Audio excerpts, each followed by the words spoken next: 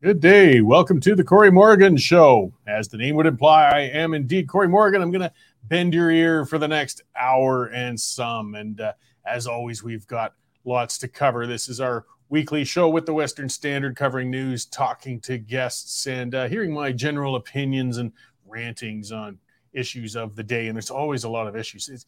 It seems to get crazier by the day. I mean, the news is sometimes hard to even believe whether it's real or not. Fake news, you can see why the term has become popularized so much. But unfortunately, it seems the craziest of the news out there tends to be the true stuff.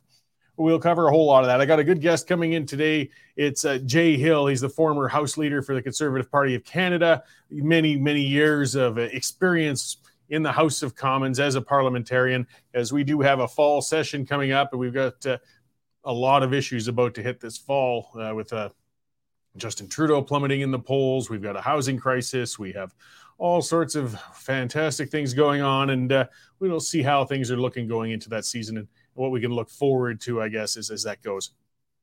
So for you guys tuning in live, hey, use that comment section. I see a few of you there, North Run Grader and others. Absolutely. I love having that discussion going. Send those comments and questions my way or my guests' way. We'll try and get to them. I don't necessarily read them all out, but I do see them all, and I appreciate it. Just keep things civil, guys. We don't have to be at each other's throats. We have Twitter for that. So let me get on to what has got me going today. I've got my usual opinion on things, and we do have a serious problem building on us right now. I mean, Canada, we need to have a serious discussion about our immigration levels, and we have to have it fast. And it's a subject that conservative politicians, they shy away from, as they're going to inevitably be accused of racism. And of course, progressive politicians don't want to get into the issue because it's just been such an effective wedge against the conservatives. The politics have to stop, though, and reality has to set in. Canada is heading into a socioeconomic crisis due to the current immigration policies. A lack of affordable housing is hitting crisis levels across the country, and it's causing citizens and immigrants alike to suffer, while politicians spin their wheels with discussions of everything from rent control to basement suites, but they won't dare touch the immigration issue. One provincial cabinet minister in Nova Scotia even hinted at encouraging people with spare rooms to take boarders into your homes. Now, few politicians have the courage to state what's become the obvious. Canada needs to slam the brakes on immigration levels and hard.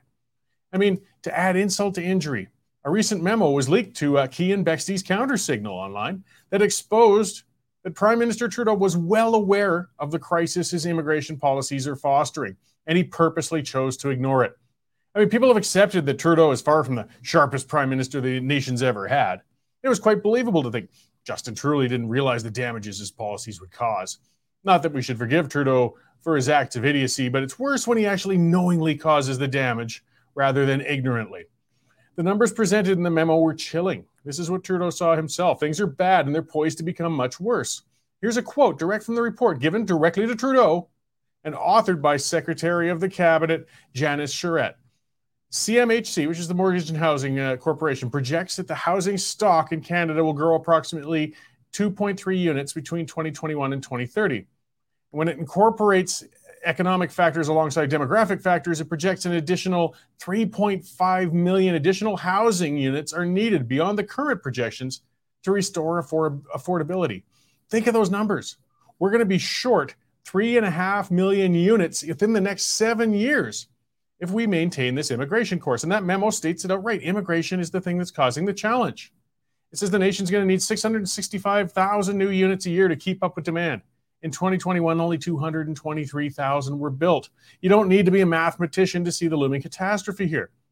So why is Trudeau so fixated, even when warned, on bringing in record numbers of immigrants when it's harming the nation so much, even when the memos are coming in? Well, there's no sense beating around the bush here. The reason Trudeau won't bend is because he's a self-serving narcissist who's using mass immigration to try and cover up his years of gross fiscal mismanagement. Trudeau and his finance minister, Chrystia Freeland, have been crowing of late about how Canada is among the world leaders in GDP growth since the pandemic. And yeah, that's true. The reason, though, Canada is experiencing modest GDP growth, by the way, is because the massive numbers of immigrants have been brought into the country. Immigrants bring resources and skills, and they do help spur the economy. It gives the nation an injection of economic activity and bumps the overall GDP. The problem is, though, the GDP per capita is falling. See, while the nation as a whole is reporting growing economic numbers, citizens as individuals are becoming poorer.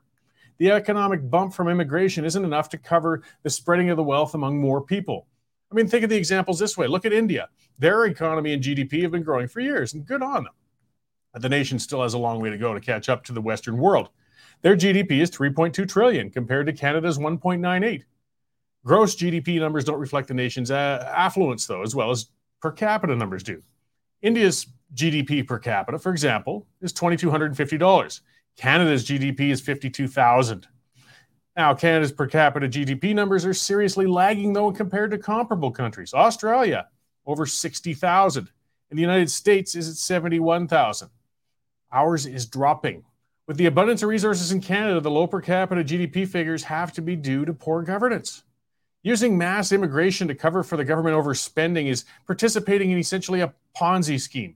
Eventually, this house of cards is going to collapse, and while Canadians will suffer dearly, Trudeau probably will have headed out to retire on a tropical island somewhere by then.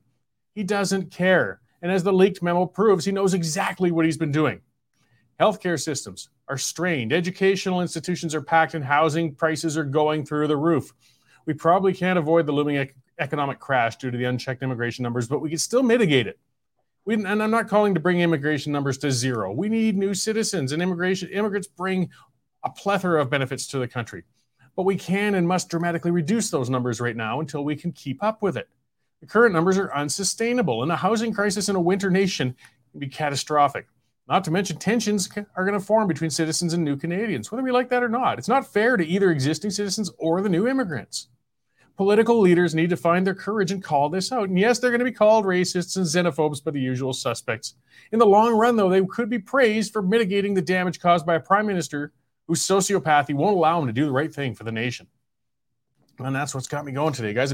I mean, the housing crisis, it's been topping political discussion in every level, municipal, provincial, and of course, federal. But nobody's pointing, well, some people are pointing to the one of the biggest challenges with it. I mean, we've got students coming in this year. I was listening to that as I tortured myself with Legacy Talk Radio this morning. 800,000 foreign students coming into Canada this year. Same sort of thing. It helps the post-secondary institutions. They charge a premium for the foreign students to come in and take those courses. But the problem is, of course, that's 800,000 individuals that need to be housed. That's 800,000 seats at the classroom, the lecture halls that are being taken up. And we don't necessarily have the ability to keep up with that. We're looking at the short-term economic gain. And in the long run, though, we're causing a very serious problem. Plus, a lot of people are talking, it's not just, again, existing, citizens who are suffering because of this. A real problem is a lot of those students, they're coming in for the school year. They can't find somewhere to live. I mean, they don't have local connections, networks. It's not even like they can couch surf with friends. This is a real problem, but it's just so unforgivable to find out that Trudeau actually knew about it. He was told, because everybody's been saying outright that the immigration levels don't cause the housing problem. He knows it does, and he didn't care. Because again, his ideology, his hopes for a legacy, something like that, put it beyond imposing any reality on it. Let's see what else we got. Looking at the Western Standard, I'm afraid Dave Naylor, our news editor, usually comes in at this time and gives us an update and everything else that's going on out there. But he's not available today, so you're stuck with me for the whole thing, at least until Jay Hale gets in here. But one of the great stories that's been sitting high up there on the Western Standard site there, westernstandard.news, is from Linda Slobodian. She writes fantastic columns, very prolific on the Western Standard, and saying not enough soldiers to stand on guard for thee or anybody else. This is another problem happening in Canada. Our armed forces they're atrophying, they're shriveling. We've been hearing about this for years, and again, same sort of thing. The Prime Minister pays lip service to it. He loves flying overseas and pretending Canada is a player with NATO or other large nations. They don't take him seriously. They don't take Canada seriously. Part of it is we can't pull our weight when it comes to military spending. We won't pull our weight when it comes to military spending. So yeah, we're at 34,000 people now in our complete military forces, and it's expected to drop to 31,000. Again, and this was warned by retired Lieutenant Colonel David Redman. We've got a real problem as our forces continue to decline. And it's not just for overseas peacekeeping, things like that. We have seen with emergencies, fires, a lot of domestic needs having a large armed forces or people on the ground, it can be very, very good and beneficial for the country. But we're letting that lag. Again, this is the government, the nation of kicking the can down the road. They just don't want to make hard decisions. So these shouldn't even be hard decisions. But we'll just put that off. We'll put that off. We'll put that off. It's going to be a big, big mess to clean up whenever the heck Trudeau's out of there. Let's see. Something else to talk about, of course, the Tamara Leach, Chris Barber trial. That's been going on. So, the full criminal trial started, I believe, yesterday in the Ottawa and the courts there. They're quibbling over whether it was an occupation or not. It's going to be a little painful watching the defense and, such going at each other. I mean, basically, they're rehashing all of the discussions that we've heard over the last year, particularly with the bail hearings when they were inexcusably holding, Tamara Leach without bail, as if she was really going to present a threat of forming another convoy to go out to Ottawa or something like that. I don't think, as Cindy says, they're not going to get a fair trial. I don't know. We'll see. There's some justices who do take their job seriously, but it's hard to say. I mean, there's definitely, the government wants to make an example of them. They want to crush them down. We're seeing the weight of the law falling on people for organizing this peaceful protest. And it was a problematic, it certainly caused a lot of ire and economic disruption and many things, but it was peaceful compared to many, many protests that weren't, of all sorts. We've never seen such a prosecution of people for something like this. And no, Cindy, I doubt they will get a fair one, because we've seen that recently as well, that Trudeau, the amount of judges who coincidentally were appointed by Trudeau and happened to have donated to his political causes, there's quite an overlap going on in there. So they want to keep Justin Trudeau happy. The biggest crime the convoy committed was to embarrass Prime Minister Justin Trudeau, the egotistical, vain little man Prime Minister we have. And of course, he looked to, he doesn't even really care so much what Canadians think. He wants to look good on the world scene. And the world looked and saw a man who had lost control of his own country, who invoked the Emergencies Act against his own citizens over a protest that probably could have been calmed if he just had the wits. And that's a big ask of him. I understand that. But still, to get out there and actually communicate with them at first, or at least gain that high ground, get out there, talk to them. He wouldn't do it. He dug his little heels in with his cute little socks and said, no, let's invoke the Emergencies Act, just like my dad did. Because I think Justin he's got some big shoes to fill there with his father. And that wasn't the right path to go to try and do so. Let's see, Mr. Stonley commenter saying almost every problem Canada has is due to immigration. See, that I disagree with. And that's where the discussion goes a little wrong somewhat too and everything. The problem isn't immigration in itself. It's unchecked immigration. It's this mass immigration. We get 500,000 people a year, and that's not including the students and temporary workers and visas and things like that coming in, and we can't necessarily accommodate them. But we still need immigrants coming in from all over the world, all sorts of countries. And they bring in all sorts of skills, fantastic benefits for us in many, many ways. So, I mean, it's not a black and white conversation, this one. It's a matter, though, of responsibly having immigration, looking at it with a plan, making sure that you can integrate and accommodate, whether socially or economically or both, when you're bringing people in. And we are not doing that. We are not doing that. I was listening, and it was, a lot of Ukrainian refugees have been brought into Canada, and people have been putting them up and things such as that. We're actually having some that have been saying it. They're leaving Alberta and going back to Ukraine because they can't afford the cost of living out here, and they're having difficulty settling in and getting established. Like, if you're going to bring in the refugees, great, but you've got to be able to accommodate them, and that's what we don't do. We virtue signal. I shouldn't say we so much, but I guess, it's on our behalf, and Trudeau loves doing that, so he's going to be the world's savior and offers to bring so many people in, which is great, but if you can't properly house and accommodate them, then you're not doing them any favors, nor anybody else around them. Again, it's not saying go to zero, but we've got to reestablish, what the heck is going on, what's going to be the proper levels to balance things with us right now. As I said, it's a Ponzi scheme right now, and it's for Trudeau's political benefit, not for the nation's benefit. All right, but so, setting the federal stage a little bit before I get to my guest here, who's just come in and been seated. We got Jay Hill in, as I said earlier, was the Conservative House leader for quite some years. You were in politics in Parliament for quite a while. Don't want to fully date you there, but you're a little past 40. And I love it when you come in because you can add so much, experienced insight into the federal scene. And we're coming into another political season this year that looks like a lively one. Well, thanks, Corey. It's always a pleasure to be on your program and exchange points of view with yourself and obviously have a voice with the audience that you've attracted to your program.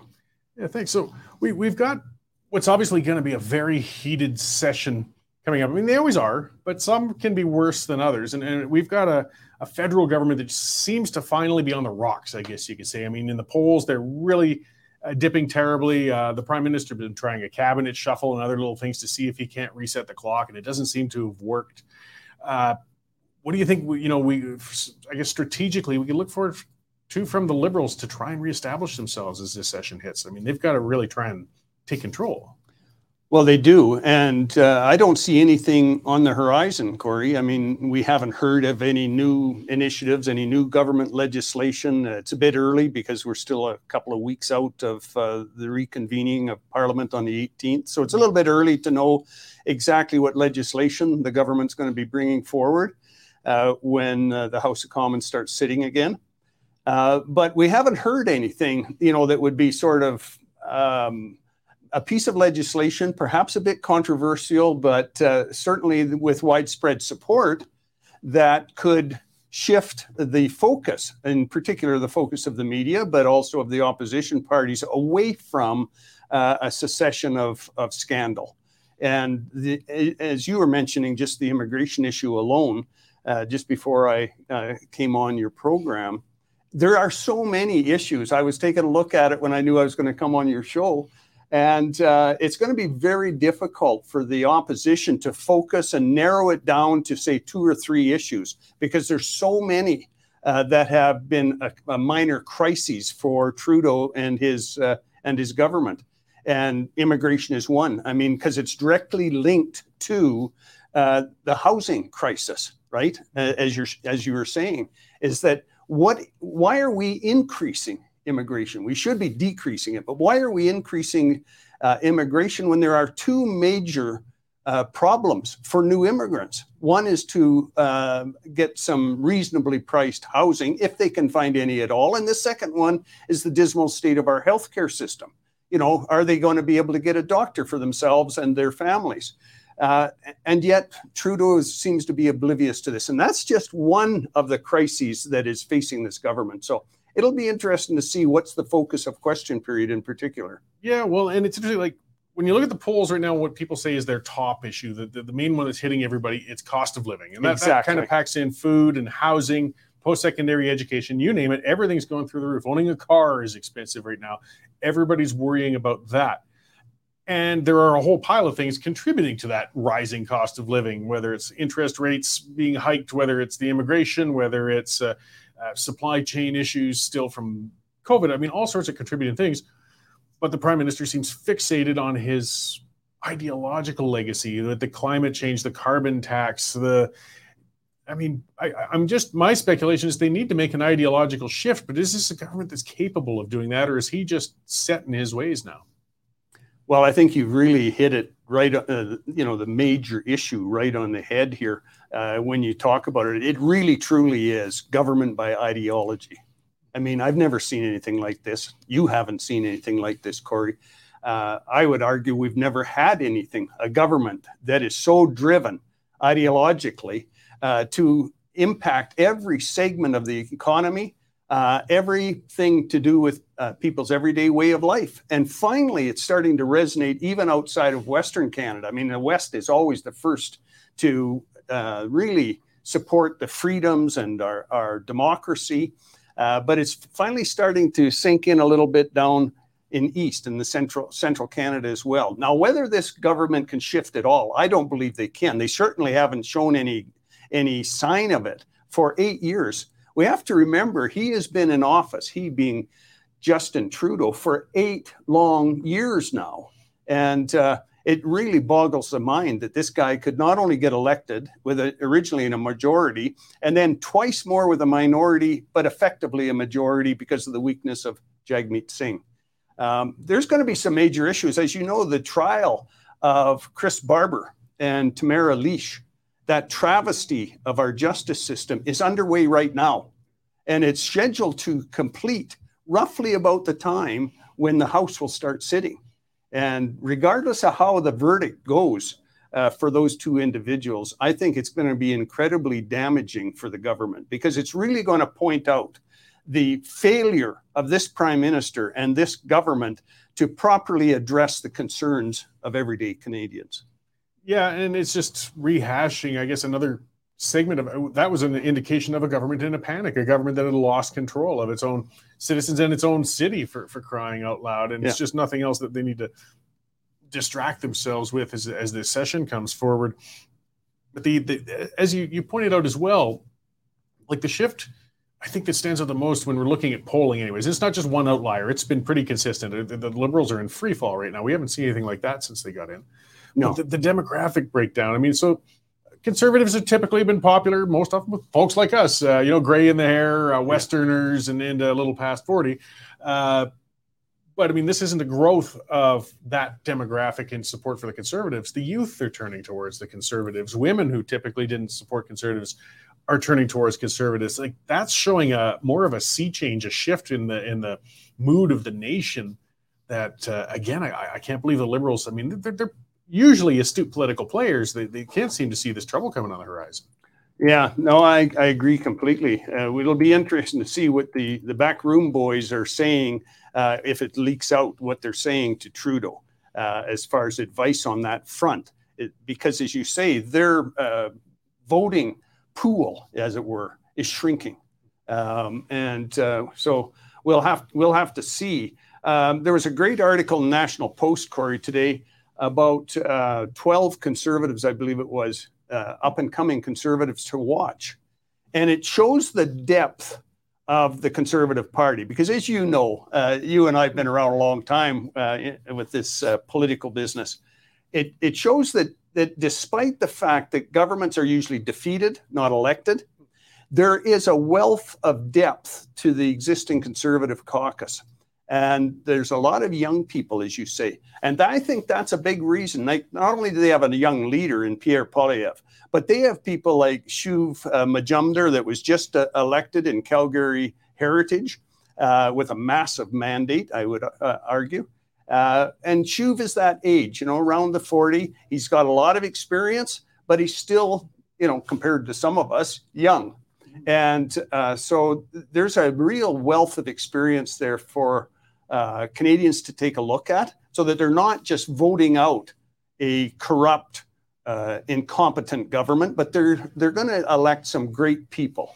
Yeah, and just to sidetrack, since you brought up Shuv, I've known Shuv a while. I love the guy, and he's brilliant. I mean, I'd really like to see a Conservative government, if only to see him working within foreign affairs. We're talking somebody with talent, not Melanie Jolie or something like that. Exactly. To actually start speaking on an intellectual level with foreign dignitaries, leaders, and things such as that. Shuv's been on the show a number of times, and just, as you said, that sort of depth. I mean, he wasn't elected as a political token by any means or anything. He's a very smart guy who's going to do some good stuff if he gets the chance. He gets out of he isn't like some of the parties of the left that are just attracted to nominating candidates because they're a visible minority. Mm-hmm. I mean, he is that, and proudly so. But he was really nominated and elected, I would argue, on the depth of his experience, the way he's so articulate, the way he can explain in-depth policy in the way that an average Canadian can understand.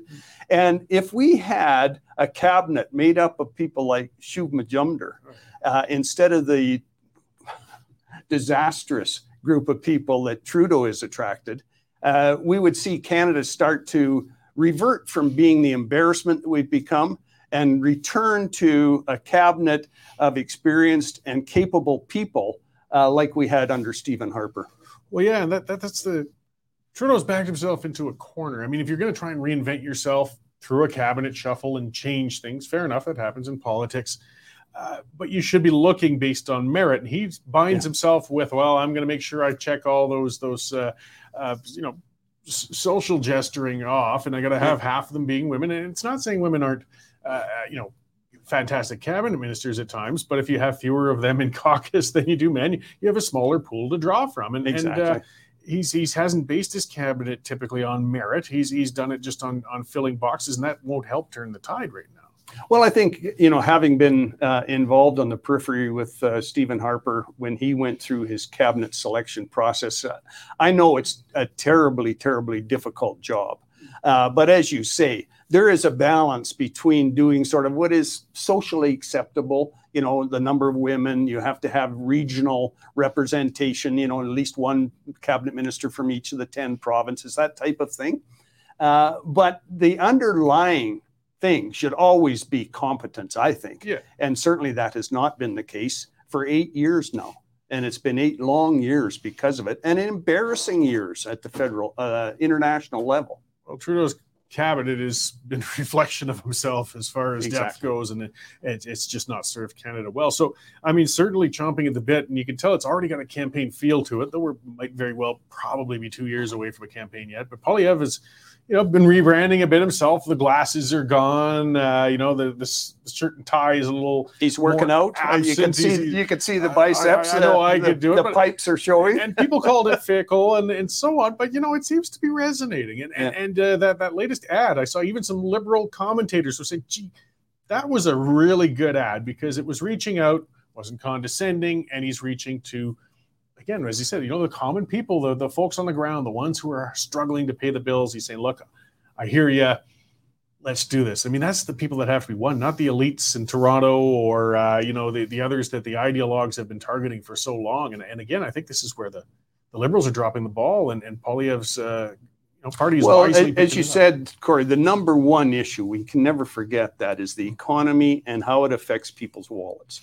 And people are struggling right now. They're really struggling. Families are making tough choices. Kids are just going back to school. Are they wearing hand-me-downs, or can they actually afford to get a new set of clothes for little Johnny to go to grade 1? These are tough choices. And the cost of groceries, we talked about it the last time I was on your program. It's only got worse. Yeah. Inflation is largely driven, in my belief, by continued government overspending. This government has wasted billions upon billions upon billions of dollars, and they continue to. And that drives up inflation, that type of wanton spending on the part of our government. And yet they take no responsibility for the crisis they've committed. Look at the growth in carbon tax. There's a growing awareness amongst all Canadians that we are not going to solve climate change, if there is such a thing as man-made climate change. We're not going to solve it by taxing ourselves. We're heading into a winter season soon, unfortunately, in my opinion, and people are going to have to turn up the thermostat. How are they going to be able to afford to do that with the price of groceries? And so these are the issues that I hope that Pierre continues to focus on, because they're the issues that really matter. Well, that's it. And I mean, I said it before on Twitter a little while back, though I think I used couple obscenities as I do prompt to on Twitter, but basically saying people don't care about climate change if they can't pay the rent or can't feed their kids. Yeah, exactly. Even the most liberal of Trudeau-loving individuals, I mean, when you get your household priorities and you are still worried about climate change, fine, and you still really love the Liberals, but boy, if you can't make the bills, you're going to reevaluate. You have to. We're getting into necessity. If the chunk that not only the government through taxation, carbon tax is an example, is taking is bigger and bigger of their take-home pay, if the chunk the banks are taking through increased interest rates is bigger and bigger, those are going to be the things, rightfully so, that the average Canadian focuses on. Yeah, I mean, it's just everybody has to cope with these things. What happened, Corey, speaking about issues that need to be resurrected, what happened to the investigation into the Chinese interference in our democracy? Yes, I wrote a note on it because I'd forgotten about it there, and I wanted to hit on that. Yeah, so I mean, where did that go? Trudeau made another promise. Well, just wait, folks. Just, hold your horses. We'll have a proper investigation. The one thing I want to make sure I get in before I'm off the program, Corey, is this issue, because it ties directly with this bogus trial that Tamara and Chris are going through right now as we sit here. What happened to the proper analysis of COVID and the steps that all governments took? I've never found out. I'm sure you've never found out. It should be properly analyzed by now. What worked and what didn't? There's talk now about new strains, new variations of COVID. And are we supposed to be worried? Are we worried that governments will reenact lockdowns and restrictions and Emergencies Act and you name it? Like, what did we learn as a nation about how, in my opinion, governments overreacted with the first round of the so-called pandemic, the COVID? Because we could be facing it again, even as early as this winter. And yet there's been no release of a public investigation of what was done and what worked. Just an unvarnished one. I mean, during the pandemic, when things were happening, that's something I was screaming into the wind. Like, we need to do a cost benefit. There's a cost with every action of the government.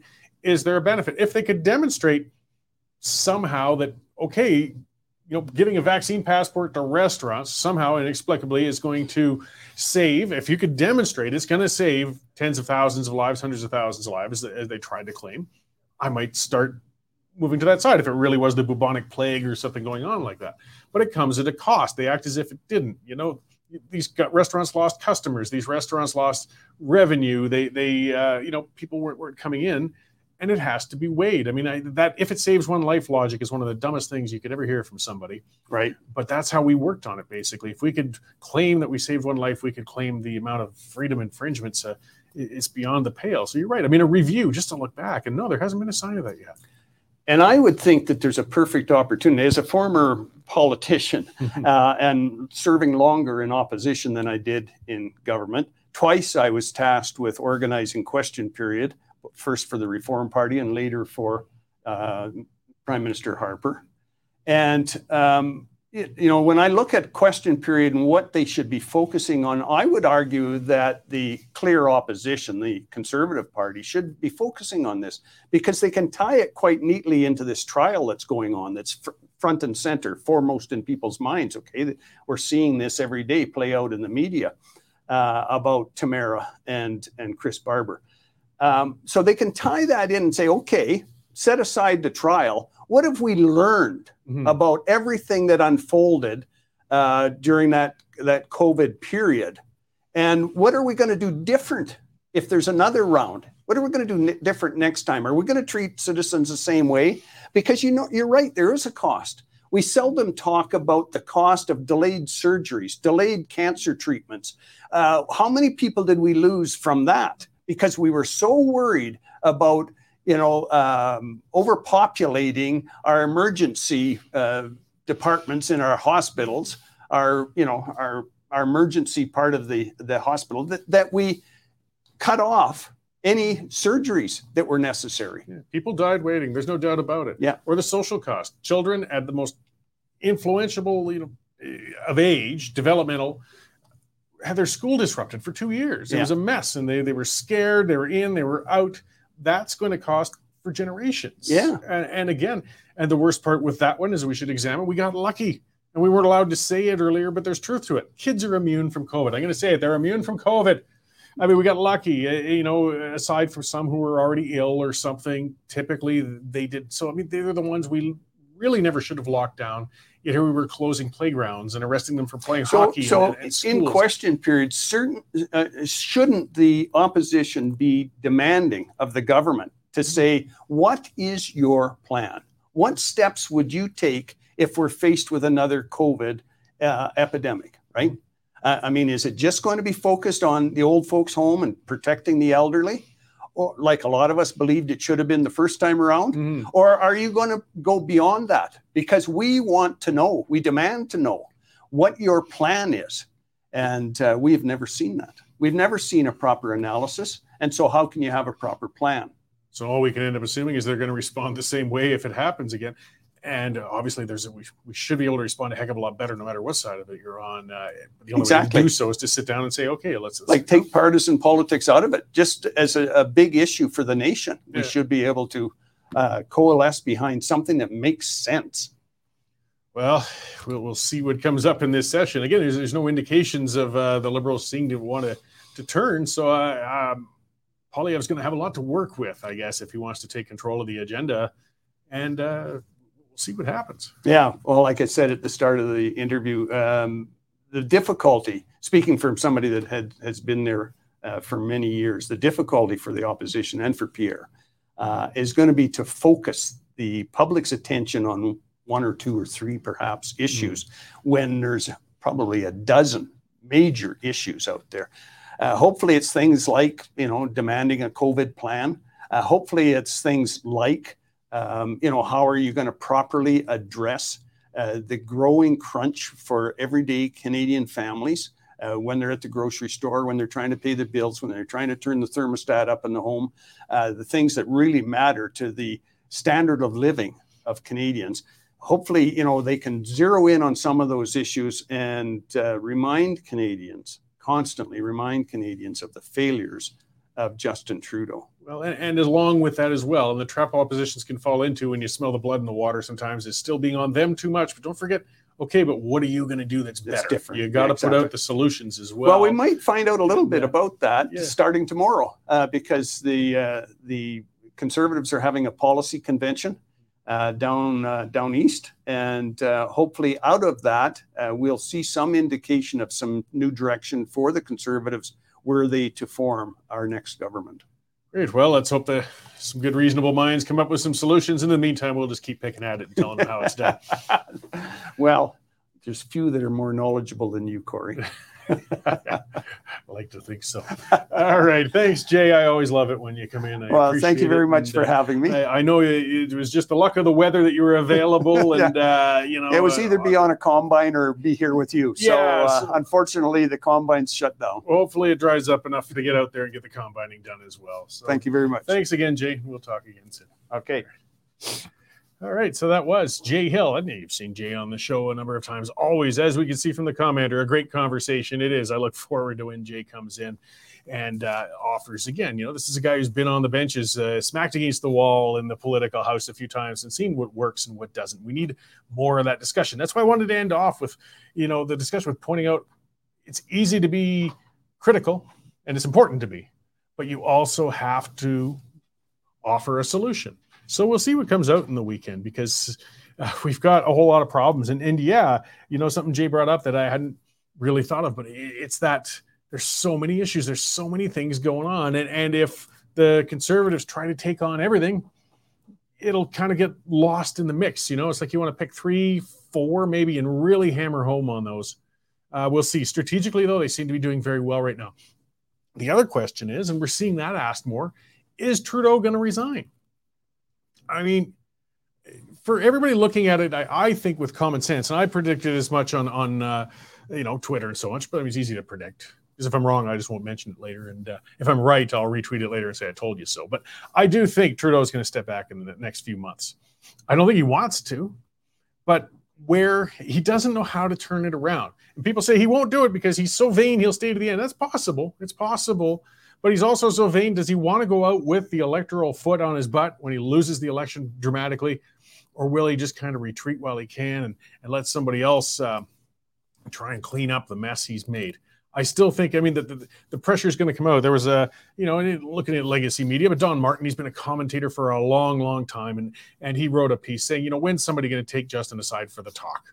Somebody who's going to candidly say, look, man, it's time. It's time to move along because that's what I was saying to Jay as well. Like, what does he see strategically that the government could do that would turn this around, turn the support around, and make it happen? And Justin tried a couple of things. It didn't work. It failed. The only other thing the Liberals can do really is change the leader.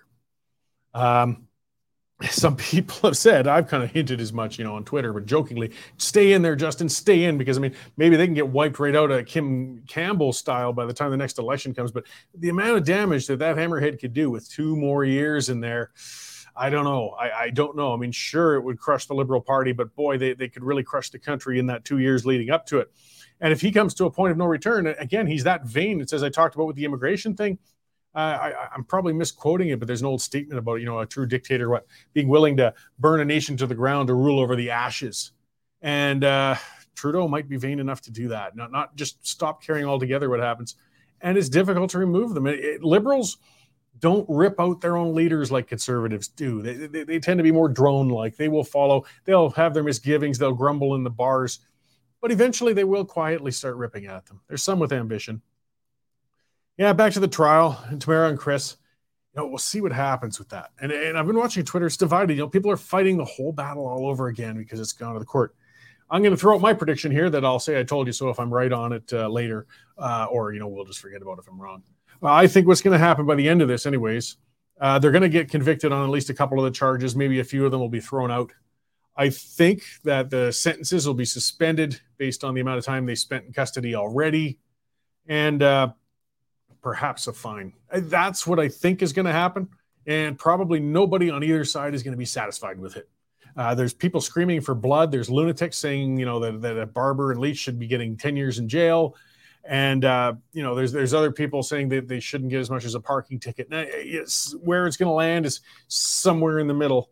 And as I said, both sides are not going to be happy with it. We'll see what happens, though.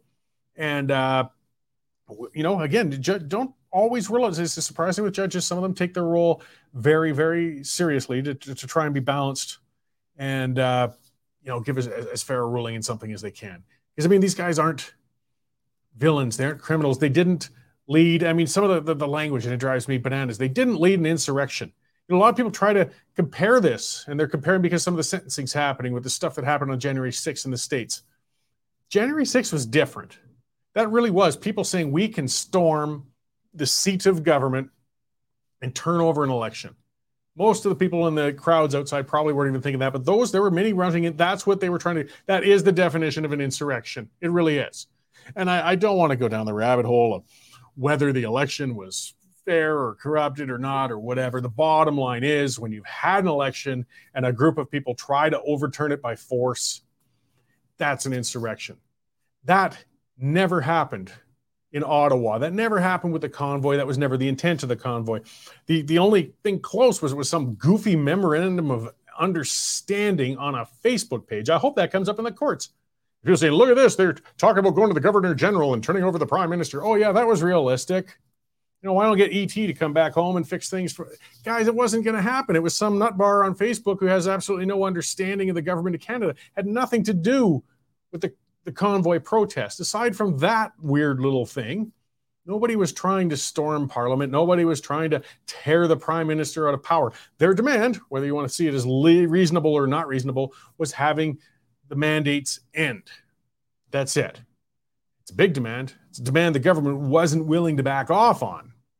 But there was no insurrection. These guys are not the types of people that are looking to harm people. Again, think of the time frame. Look at all the protests we've seen over all of our lives. They usually end up with smashed windows, rioting, turned over cars, assaults. None of that happened. The worst thing that happened was horns were honked that really annoyed the hell out of a lot of people in Ottawa for a while. And, again, you're going to have that discussion, but we can't call it an insurrection. It was nothing like that. And if it was, people would have been charged for it. That's the bottom line. They're charged with mischief. And that can come with some pretty heavy consequences, mischief. Mischief is kind of a blanket charge that can range from everywhere from a little bit of graffiti all the way to organizing a protest. But part of what the judge has to look at as well, how much threat is that they're going to do it again? How much risk is there? And the irony is, if the judge cracked down and gave them 5 years in jail each, he will martyr them. And that will increase the chances of larger future protests. I'm not saying it should be a threat anyways or whatnot, but that's the reality of it. If he cracks down hard, and it won't prevent. Isn't that the goal, to prevent? I've seen no language, no attitude. Tamara's been on the show a number of times. The mandates are gone. They're not interested. They're not chronic protesters like a lot of left-wingers are. They just want to go home and get back to their lives. It's over for now. Bring back the mandates, that could change. I got a feeling it'd be a whole new crop of people leading the next protest, and there will be another protest. So it's like Jay said as well, we need more confidence in this country that it's over, or that if it happens again, we do things more wisely in the future. I mean, there could be a real pandemic in the future. There could be another outbreak of the bubonic plague or Spanish flu or something that really is devastating us. And look at the trust that's been broken between the government and the people. People won't voluntarily lock down. They won't put up with it nearly as easily in the future as they did last time because they realized the government deceived them. The government overreacted and the government did a lot of terrible actions that didn't help make people safer whatsoever. So if a real threat comes along, a real pandemic, we're going to have people protesting against measures that might actually have helped us. If there really was leprosy going around, maybe we would want to isolate people a little, but nobody's got the trust now. Maybe if we examine a little bit, as I said, do a bit of cost benefit, look what happened, see what was done right, see what was done wrong, people would feel a little more confident in the leadership if and when another catastrophe comes. We'll see. Okay, that's the time I got for today, guys. There's a lot more stuff I want to talk about, but Jay and I went on long. We covered a lot of stuff, and that's okay. And we're going to cover more. I'll be hosting The Pipeline, which is another Western Standard production. That'll be airing a little later as well. Tune in for that. We'll be discussing more of these issues, including the trial and some other things. And keep an eye, westernstandardonline.news. Guys, take out a membership. That's how we stay independent. $9.99 a month, $100 a year.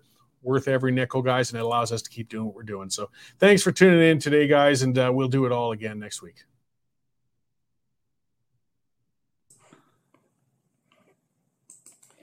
The current Lethbridge feed grain prices are as follows. Cash barley remains at $3.45. Feed wheat added $4, sitting at $3.64, while corn is holding at $3.60. In the milling wheat markets, December Minneapolis futures jumped 20 cents at $7.82 per bushel, with local hard red spring bid for September movement at $9.25 per bushel delivered. Over to the oil seeds, nearby canola futures are down $2.90 at $794.60 per ton, with delivered values for September movement at $17.68 per bushel. The pulse markets are unchanged, with red lentils trading at 35 cents a pound and yellow peas at $11 per bushel. Looking at the cattle markets, October live cattle spiked 77.5 cents at $180.72 per hundredweight. For more information on pricing and picked up on-farm options, give me a call at 403-394-1711. I'm Vera Buziak at Marketplace Commodities, accurate real-time marketing information and pricing options. Canadian Shooting Sports Association. Without the CSSA, our gun rights would have been taken long ago. These guys are on the front lines helping to draft smart and intelligent firearms regulations and legislation in Canada, and more importantly, educating the public about how we keep guns out of the hands of the wrong people. We've become a member. It's absolutely worth every penny.